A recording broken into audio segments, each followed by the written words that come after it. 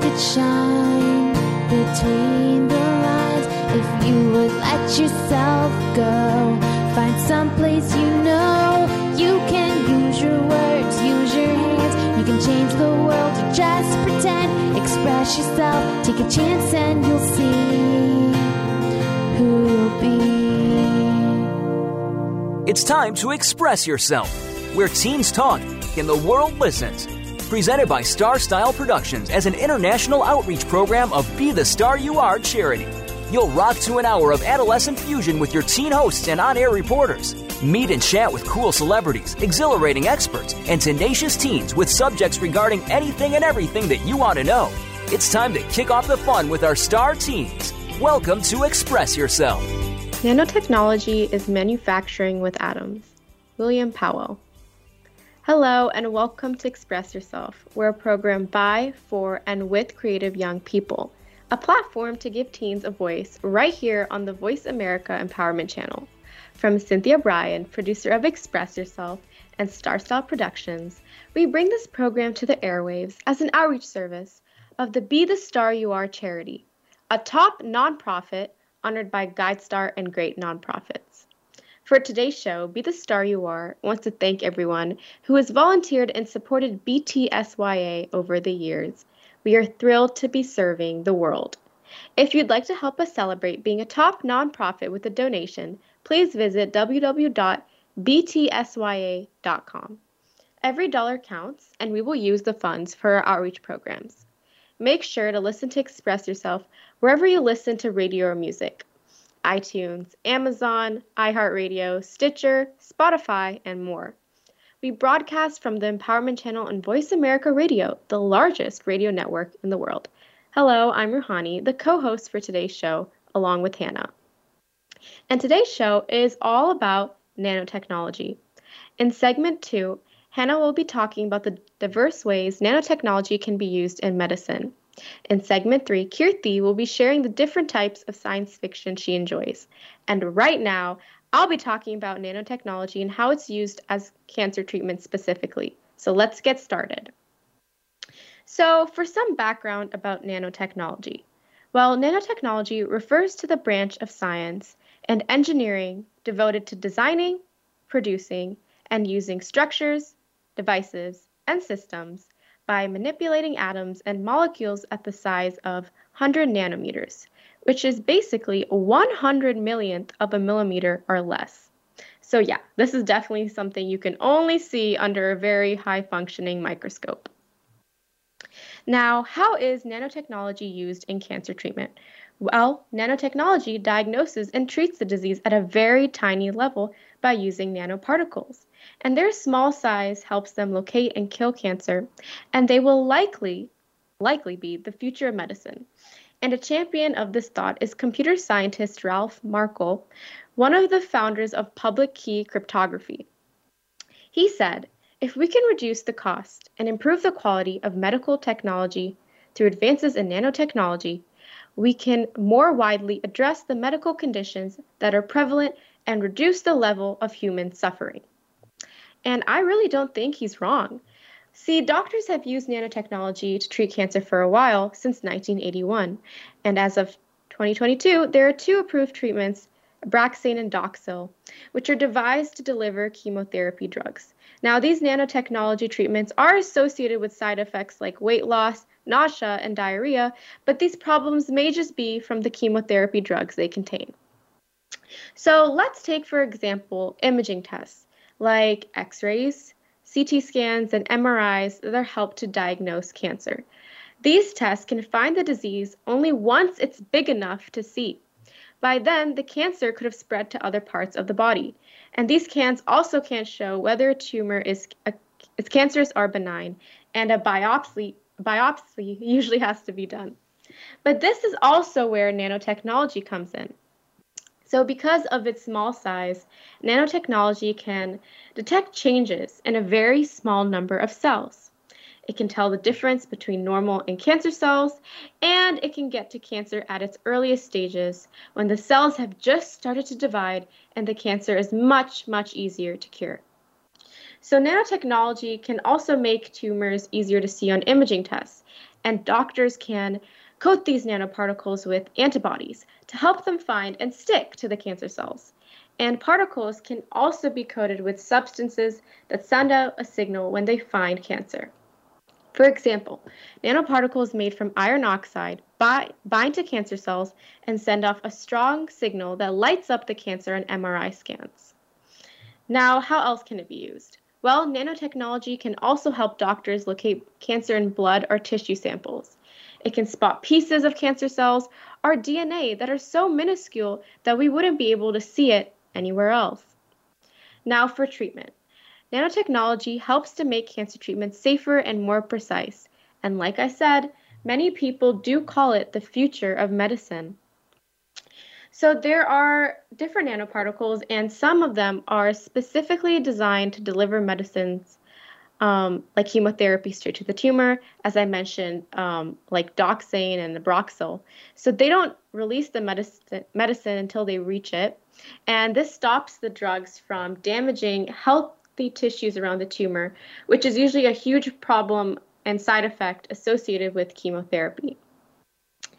And the small size of nanoparticles allows them to deliver medicines into areas of the body that would normally be very hard to reach.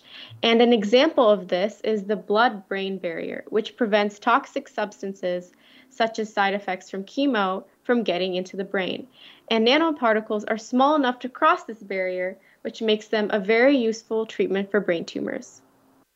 And I really do hope that the future of medicine is positively impacted by this technology. Hopefully, cancer is one step closer to getting eradicated. And as we saw with COVID, we were initially unequipped to handle other viruses. So in the next segment, Hannah will be expanding on the science behind nanotechnology and how it's specifically used against all of these terrible diseases. Now, this is it for this segment, but Be the Star You Are will be hosting a booth at the September 24th Pear and Wine Festival. We are seeking sponsors. Please contact us through our website, www.bethestaryouare.org, if you would like to sponsor or volunteer. It's going to be very fun. Make sure you stay tuned for our next segment where we will hear from Hannah about nanotechnology. And we want to hear your thoughts and we want to answer your questions. So email us at btsya@teenradio@gmail.com. That is btsya@teenradio@gmail.com. Check out our radio site at www.expressyourselfteenradio.com and our creative community site at www.btsya.com. You can get involved with the Be the Star You Are charity, buy books and t-shirts in our store, sign up for our free newsletter, and make a donation to Be the Star You Are.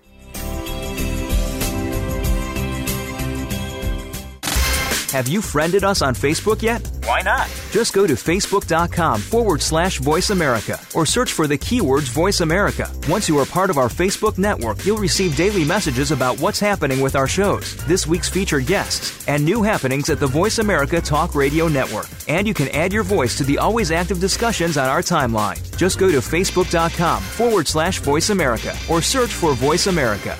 Are you a teen interested in becoming a radio personality? The Positive Message Outreach Program of Be the Star You Are charity trains dedicated young people to be reporters and hosts on Express Yourself Teen Radio. Visit expressyourselfteenradio.com for information. That's expressyourselfteenradio.com. Don't forget to tune in to Express Yourself Tuesdays at noon Pacific Time, 3 p.m. Eastern Time on Voice America Kids, where teens talk and the world listens. Be the star you are. Light up the flame that burns. Make a world of difference in a world of differences when you support Be the Star You Are 501c3, a literacy and positive media charity dedicated to empowering women, families, and youth. Visit BeTheStarYouAre.org to make a tax-deductible donation today. Everyone counts. Donate today. BeTheStarYouAre.org. Be the lucky star you are.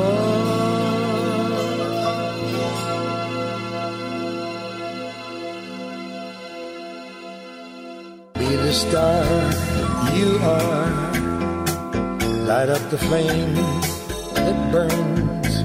Low literacy and poor communication skills have been identified in studies as major contributors to general conduct disorders, psychiatric disorders, criminal behavior, and adolescent suicide. To live and prosper in this society, we must be lifelong learners with access to knowledge and skills that can sustain our lives at work, at home, and in our communities. Be the Star You Are 501c3 charity has been working to increase literacy and improve positive message programming since 1999. You can help by making a tax-deductible donation today. Visit www.bethestarur.org. Everybody counts. www.bethestarur.org.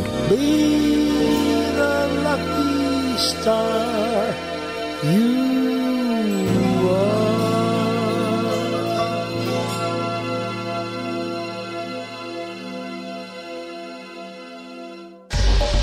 Get the news on our shows and other happenings by following us on Twitter. Find us at VoiceAmericaTRN or twitter.com/VoiceAmericaTRN.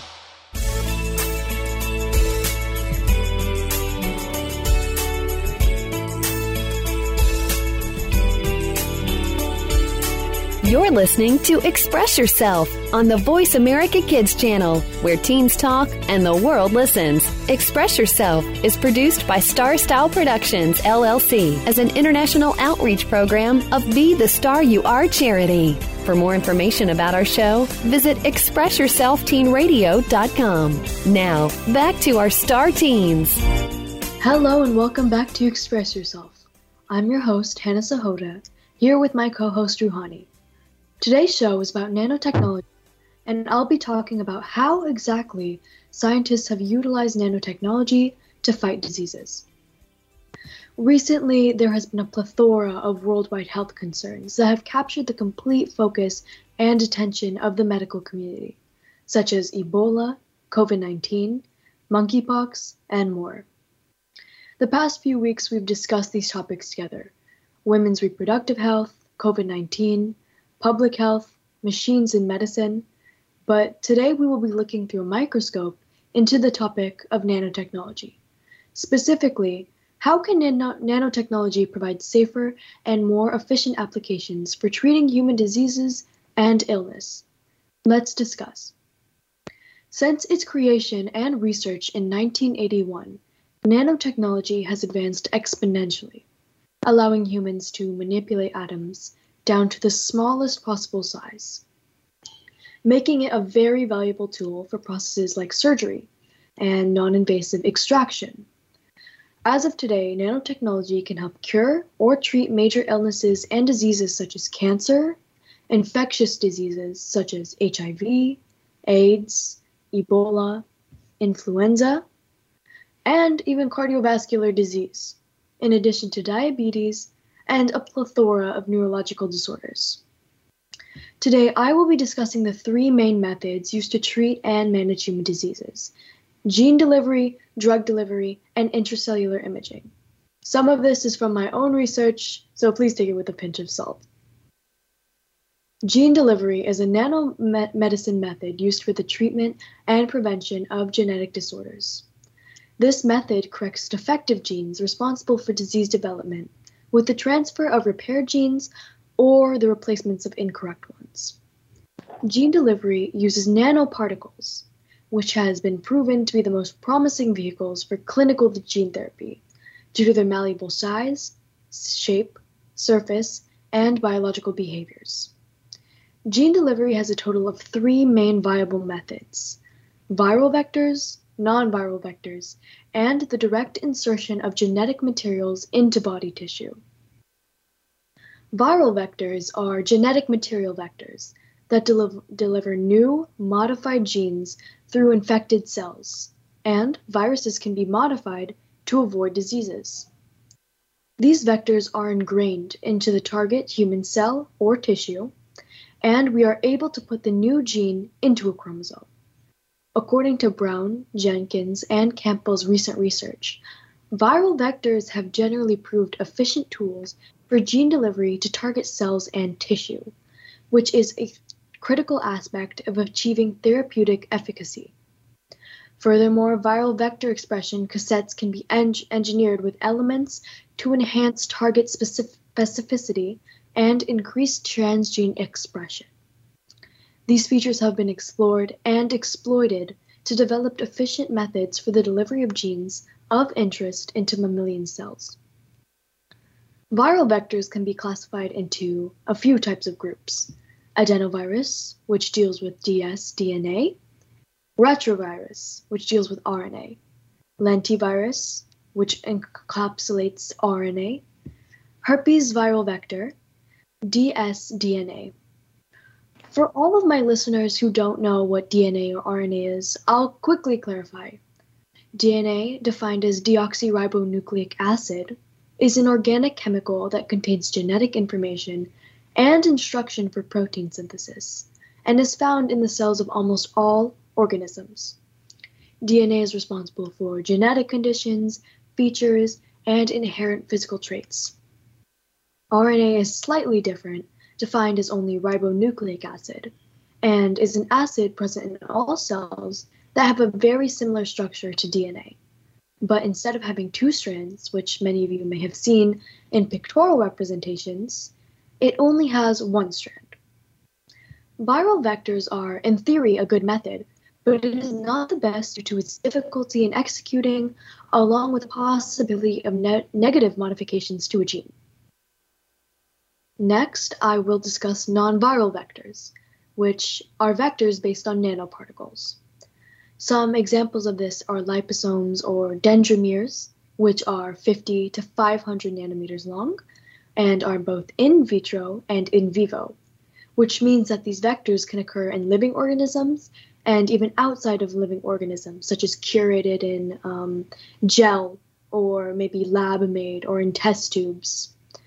According to Dan Chen Gao's PMC article, non-viral vectors have been a fast-paced research topic in gene delivery, such as polymers, lipids, inorganic particles, and combination of different types. Although non-viral vectors are low in their cytotoxicity, immunogenicity, and mutagenesis, attracting more and more researchers to explore this promising delivery system, they do not carry ideal characteristics and have faced critical challenges, including gene transfer, efficiency, specificity, gene expression duration, and overall safety. Non-viral vectors are not usually the traditional method, with many doctors or researchers preferring to use the more conventional viral vectors. But with further research of all these ideal qualities in non-viral vectors, this can be safely and effectively applied to real-world applications. Next, I will be discussing the third method often used in treating disease through nanotechnology, which is direct insertion. Direct insertion is one of the most straightforward methods I will talk about, but it is very difficult to make the insertion as precise as the other methods of viral and non-viral vectors in gene therapy. Direct insertion inserts genetic materials into the targeted diseases or tissues in order to acquire desired results, such as collecting information for a diagnosis or attempting to medicate or kill a disease through cellular tissue.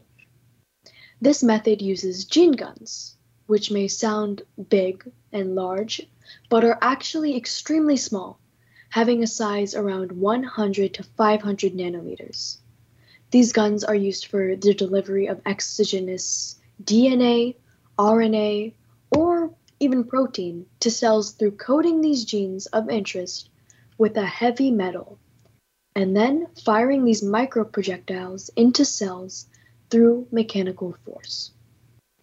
Gene guns are effective for most cells, but are not extremely accurate because they introduce DNA randomly into the desired cells and cannot target specific genomes, which scientists are working to rectify. So, a little summary in case anyone did not understand what I just said, because it is a very lengthy process. So the gene gun has the desired DNA, RNA, or proteins, and then a DNA coated with gold or medical particles is fired from the gun, and this microparticle is then inserted into the target cells by force. So, these three methods are entailed in the method of gene delivery, which focus on genetic modification and editing to rectify diseases and illnesses.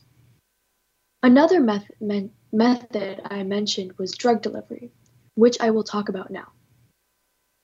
Drug delivery is a method of specific drug targeting used in diseased or inflamed tissues using specific nanotechnology products. This method takes advantage of the distinct physical and anatomical features of the diseased tissues and allows for the proper regulation and distribution of drugs to the desired cells. If executed properly, drug delivery could result in more stability and absorption of drugs in diseased tissues, and longer effects of treatment with little resistance from the body. The important technological advances of nanotech particles used as drug carriers are high stability, high carrier capacity, feasibility of incorporation of both hydrophilic and hydrophobic substances, which means that they have an affinity to water or they don't have an affinity to water. And, in addition, feasibility of variable routes of administration, including oral application and even inhalation. Drug delivery is very promising, but has the issue of availability and testing, since nanomedicine is still in the process of being developed, which, if done incorrectly, can result in negative effects in juxtaposition to the intended benefits, especially regarding neurological disorders. The third and last method is intracellular imaging. Intracellular imaging occurs through the attachment of QDs, or synthetic chromophores, to the targeted molecules. QDs, I should clarify, are quantum dots, which in turn are special nanoparticles. Intracellular imaging allows biochemical processes to be observed and investigated very accurately, and helps with diagnosis and treatment, especially for degenerative human diseases. This method uses nanosensors, which scope out DNA and relies on bioluminescence resonance energy transfer for identification and accuracy. Gene delivery, drug delivery, and intracellular imaging are all effective and promising ways to treat and diagnose previously difficult diseases. There are worries regarding the toxicity and potential side effects of these methods, but more research and experimental testing will eventually provide safer execution of these nanotechnology methods. Aiming for more accuracy towards targeted, diseased, and infected cells should be a priority, along with more accessibility to these tools for the general public. Wow, Hannah, that was so much information, and it was so useful to learn about. I also talked about nanotechnology being used in cancer treatments, and I just think it's amazing how technology is evolving and how we might be able to eradicate, diseases like cancer. Yeah, you're totally right. The applications, especially with drug delivery, it holds very high promise for degenerative diseases like leukemia and maybe even brain diseases, which is notorious for being very, very hard to treat.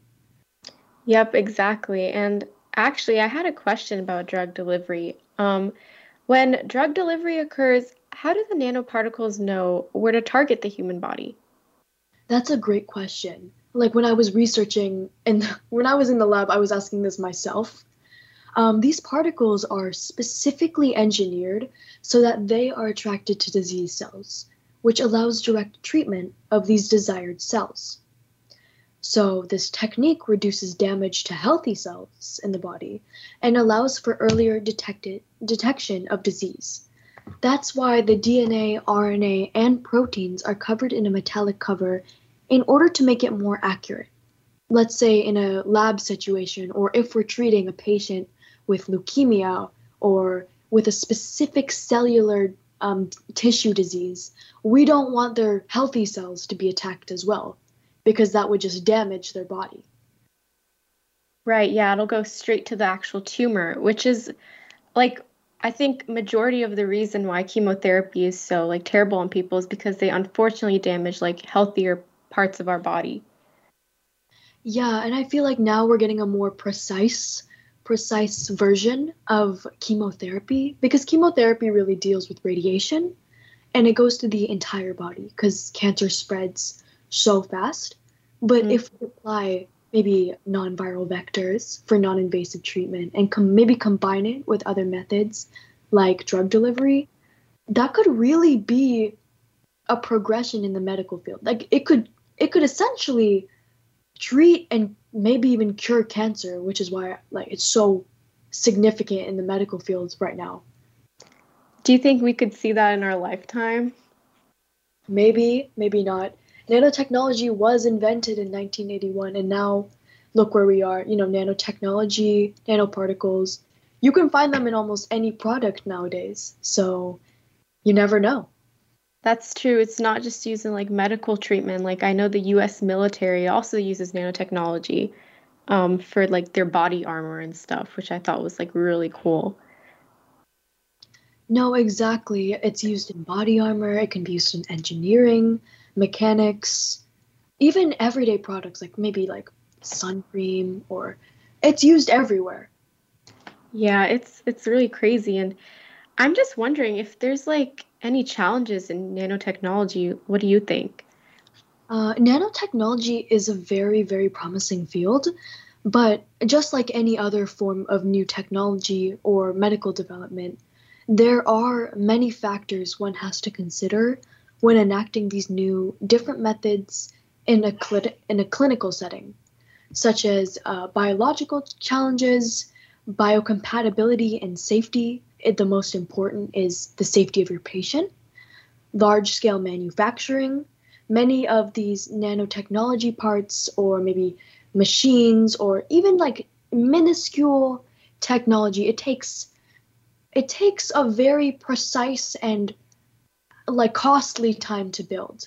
So that is also a problem of production.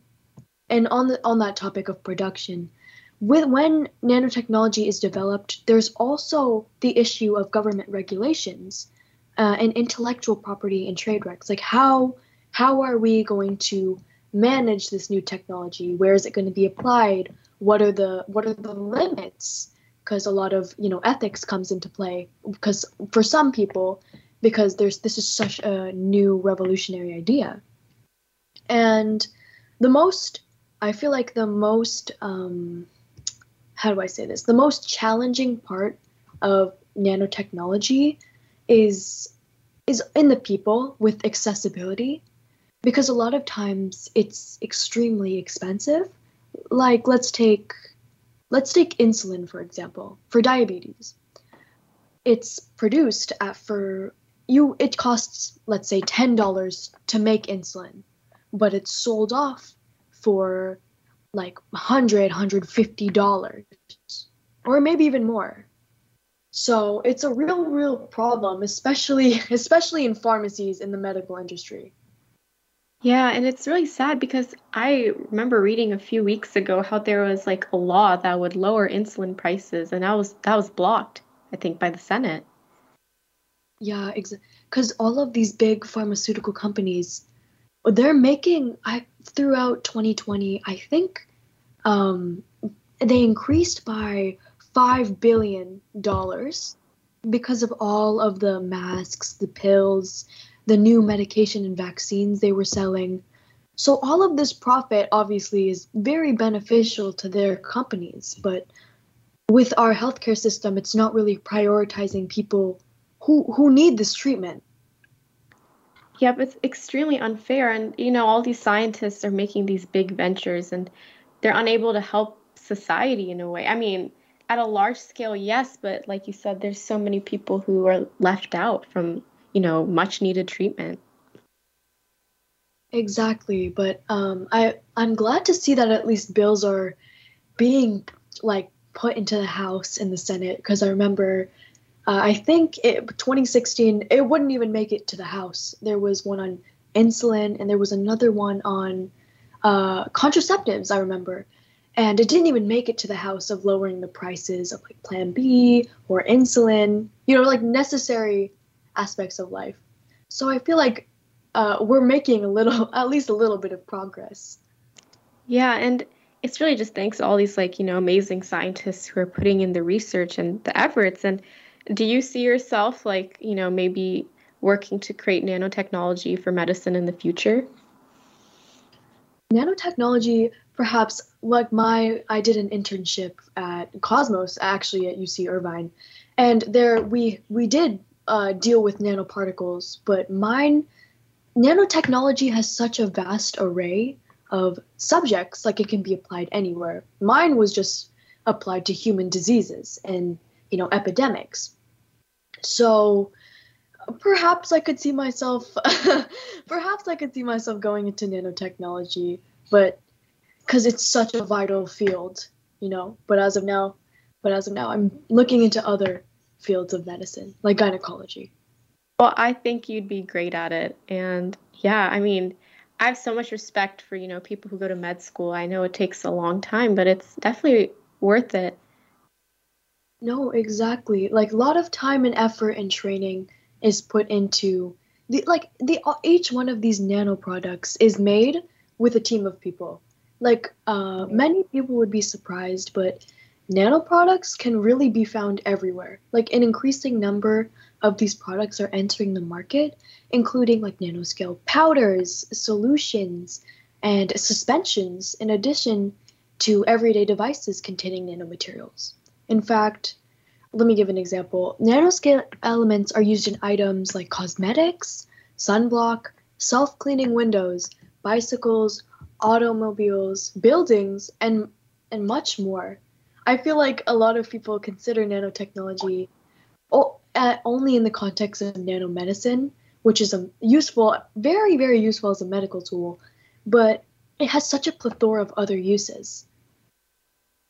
I think so too. And like I said, it's just incredible, the advances we're making. And I was reading that nanotechnology can also be used in chemical engineering. So that could lead to biological warfare. Hopefully it wouldn't, go that far, but it can definitely be utilized for a little more unsavory purposes as well. Mm-hmm. That's where I was discussing how nanotechnology, a lot of people are concerned with not only the side effects of using it, but the bioethics with it, because the notion you just said is very, very scary. Right. Because if you think about it, nanotechnology, someone could make maybe a little machine and could just spy on you. The premise is scary, but I feel like with enough regulations, we might be able to avoid something as horrible as biowarfare. I think so too. I have a lot of faith in what's to come for medicine, and thank you so much again, but that's it for this segment. I'll see you next time talking to Kirthi about her affection for science fiction.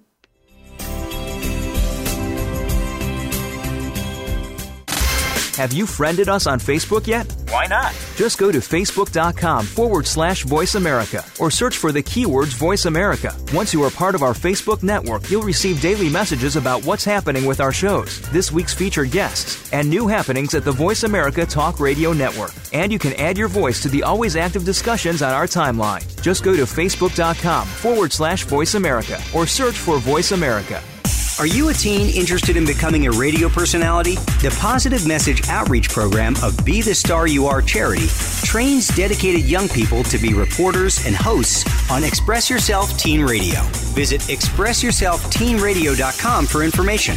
That's expressyourselfteenradio.com. Don't forget to tune in to Express Yourself Tuesdays at noon Pacific Time, 3 p.m. Eastern Time on Voice America Kids, where teens talk and the world listens. Be the star you are. Light up the flame that burns. Make a world of difference in a world of differences when you support Be the Star You Are 501c3, a literacy and positive media charity dedicated to empowering women, families, and youth. Visit BeTheStarYouAre.org to make a tax-deductible donation today. Everyone counts. Donate today. BeTheStarYouAre.org. Be the lucky star you are.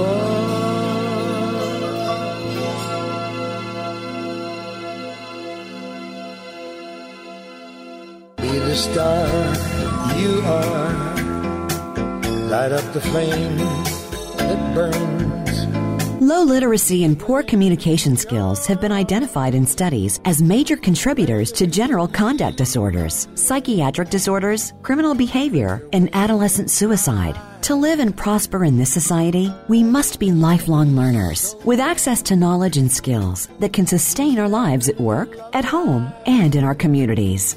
Be the Star You Are 501c3 charity has been working to increase literacy and improve positive message programming since 1999. You can help by making a tax-deductible donation today. Visit www.BeTheStarYouAre.org. Everybody counts. www.BeTheStarYouAre.org. Be the lucky star you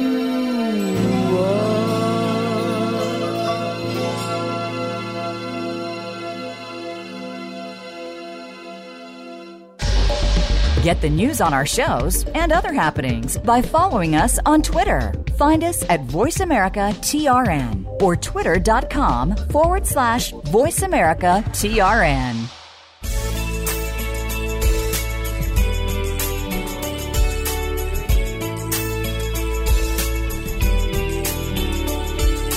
You're listening to Express Yourself on the Voice America Kids channel, where teens talk and the world listens. Express Yourself is produced by Star Style Productions, LLC, as an international outreach program of Be the Star You Are charity. For more information about our show, visit ExpressYourselfTeenRadio.com. Now, back to our Star Teens. Hello and welcome back to Express Yourself. I'm Ruhani with Hannah, and we will be talking to Kirti with her segment Nerd Extraordinaire, and she'll be explaining the different types of science fiction she enjoys. Salutations. You thought you would miss me for an episode, eh? Well, you can't get rid of this node. Here I am in the third segment for the first time. You probably normally see me in the first segment, but I want to give y'all little nerd and trainings a surprise. Salutations, my friend, for your favorite nerd extraordinaire is back. Hey, you ready to never gets old.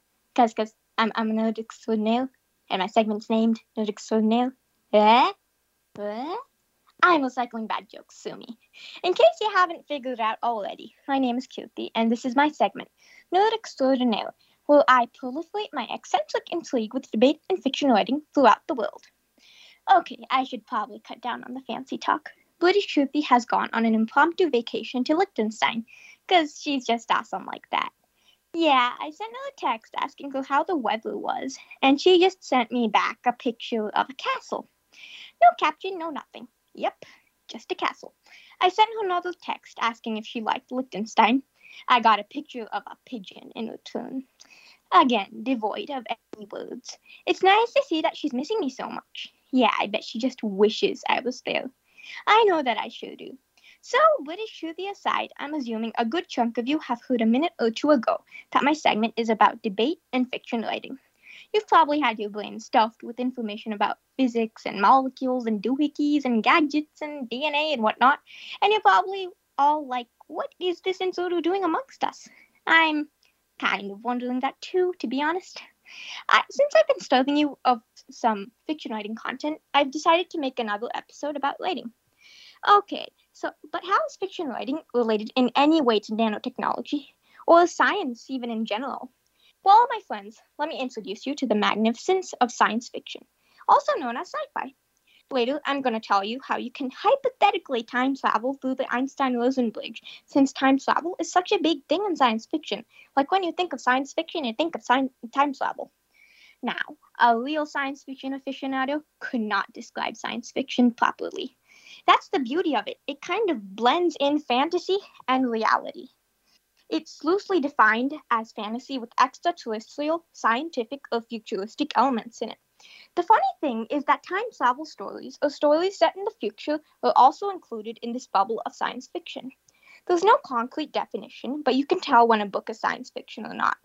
I have a lot of favorite science fiction authors.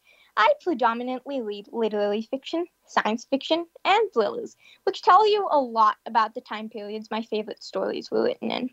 I know, I like the old stuff, sorry.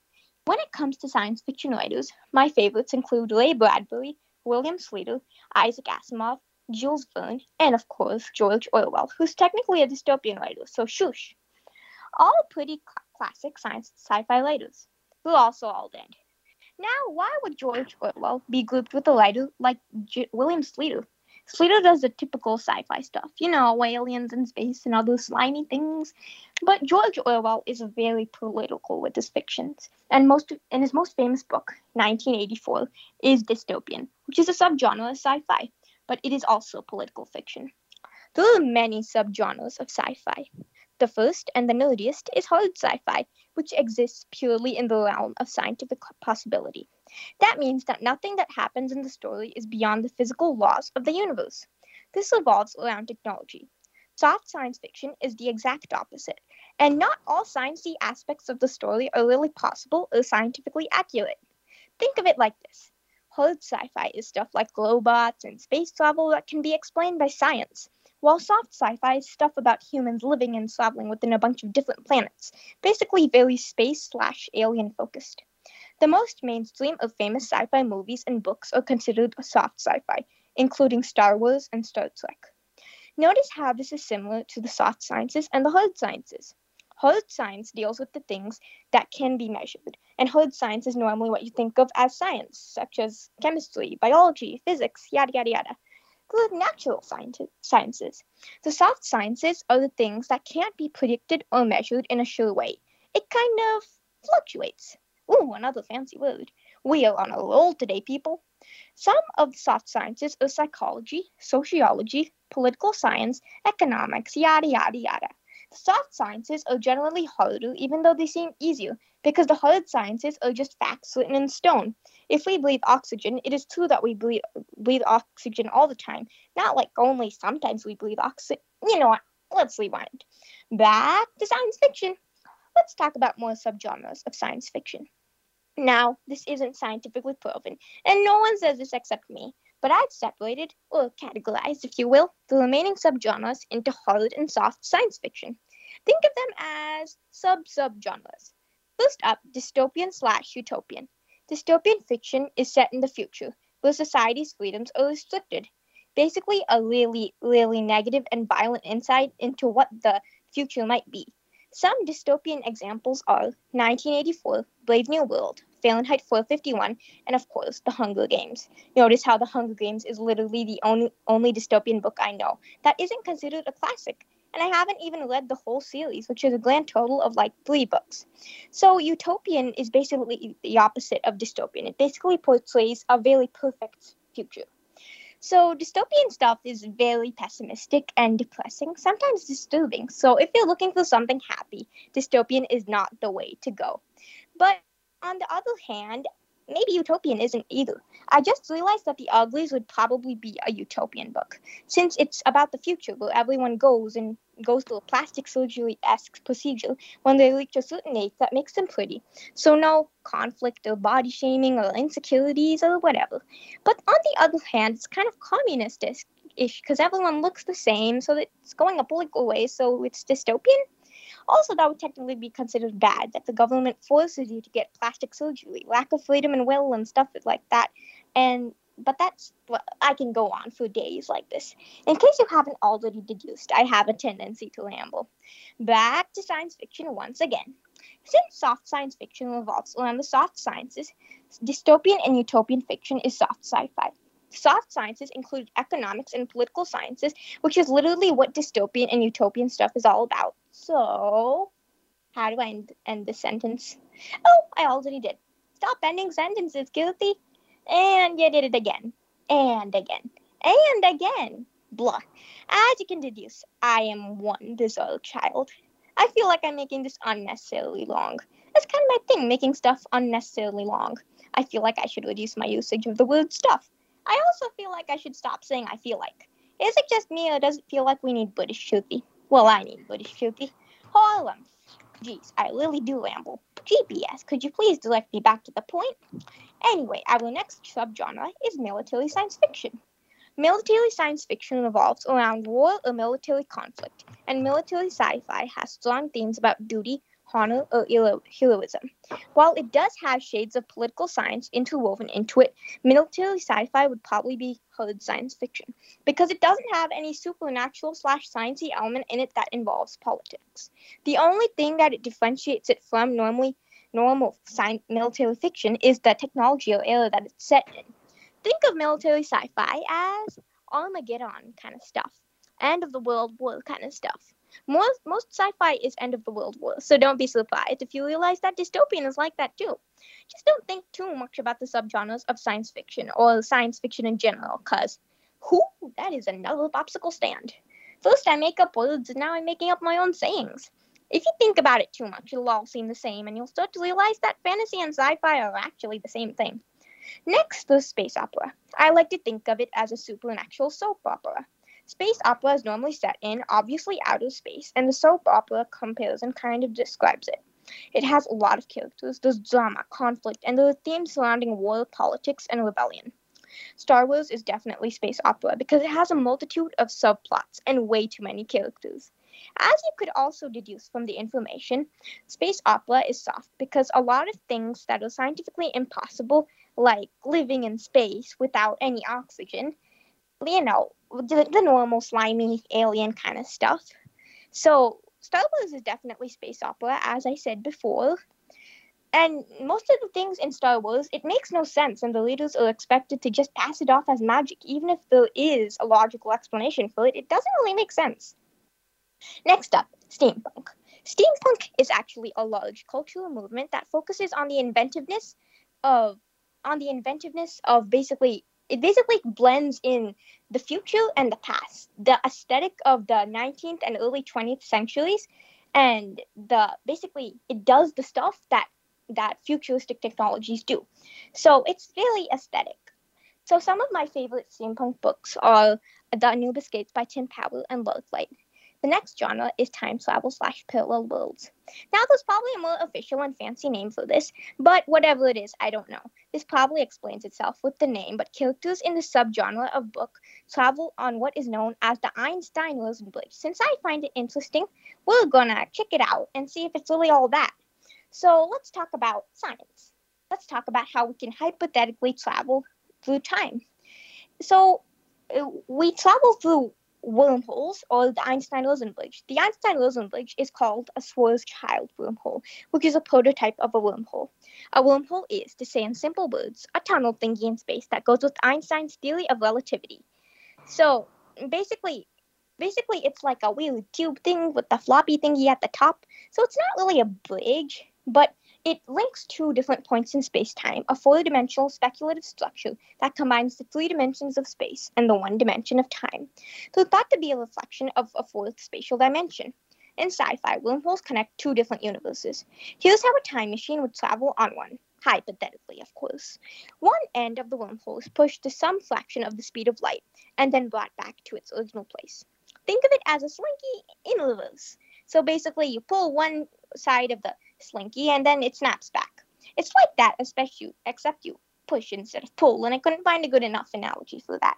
Another way to time travel with the machine, hypothetically, is to take one end of the wormhole and put it in the gravitational field of higher gravity than the entrance, and return it back to its original place. Either push the slinky in or move the slinky into the gravitational field of higher gravity than that of the slinky. For both of these hypothetical time-traveling methods, time dilation causes the end of the wormhole that's being moved to become younger than the stationary end, which means that if you enter through the stationary side, you'll be going back in time. Or if you enter through the moving side, you'll be going into the future. Cool, right? Stay in school, kids, because science is cool. But this isn't really possible because, first of all, there's no evidence that wormholes even exist. All of this is purely theoretical from the minds of many brilliant dudes. Hold on, there really needs to be more female scientists. Even if we were sure that wormholes existed, we couldn't time travel because time connects differently through the wormhole and differently outside it, so that the time will always remain the same on outside and inside of the wormhole while going through it. Also, constructing a wormhole would require the existence of a substance with negative energy, because the wormhole requires a distribution of energy that violates many energy conditions. Many physicists do believe that negative energy could be produced with quantum physics, but not really. People also argued that the mouths of a wormhole couldn't be moved in those ways without collapsing it completely. Interuniversal travel was also theorized to be done through wormholes, and it was hypothesized that a particle could go into the future, but it was concluded that the particle would return into a different universe after a trip to the future. And even if it did return to a different universe, it's a particle, so it would, even for this tiny little particle, it would take so much energy to cause it to time travel. So imagine a whole human or a bunch of humans. That won't work. In the Penrose diagram of the Schwarzschild black hole, an object traveling faster than light will emerge in another time, space, or universe. Now there's a whole nother story about how Schwarzschild wormholes are included in the Schwarzschild metric, and about how you can travel in more ways to a parallel universe hypothetically, and about Einstein's theory of relativity, and about the Casimir effect. And I think I'm forgetting that this is a debate and fiction writing segment, and I think I accidentally turned it into a science segment. Oh well, today's Science Day anyway. Sorry, I just got so caught up because it's so interesting. And yes, I can hear you all shouting nerd, but that's why my segment's called Nerd Extraordinaire, isn't it? What a great segment, Kirti. That was really, really interesting, especially with the wormholes and everything.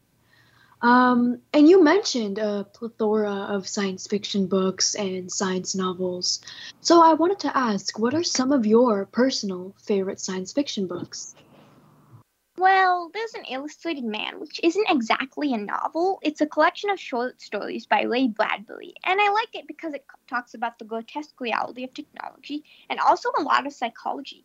There's House of Stairs, and I also like The Hitchhiker's Guide to the Galaxy, and I kind of like The Phantom Limb by William Slater. I really like the idea and the plot, but the ending and kind of the sci-fi part is kind of bad. I actually love science fiction. I also really enjoy time travel fiction, like shows like Doctor Who and stuff like that. So, and you also talked about like hard and soft science fiction. So is time travel fiction hard or soft science fiction? It actually depends. It depends on what makes the character time travel or go to another dimension. Let's take Doctor Strange for an example.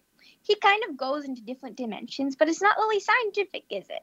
Well, that's from what I remember. I watched that movie a few years ago. He is a sorcerer. He's like a wizard, like a Harry Potter, Avada Kedavra, magic wand waving wizard. So you wouldn't really consider Doctor Strange hard sci-fi because there are some things that are just explained with magic. Now let's take a book that recites the journey of a bunch of characters traveling over the Einstein-Rosen bridge with a time machine that has the power to bend wormholes. Then that would be hard science fiction, while Doctor Strange is soft sci-fi, but both are time travel fiction.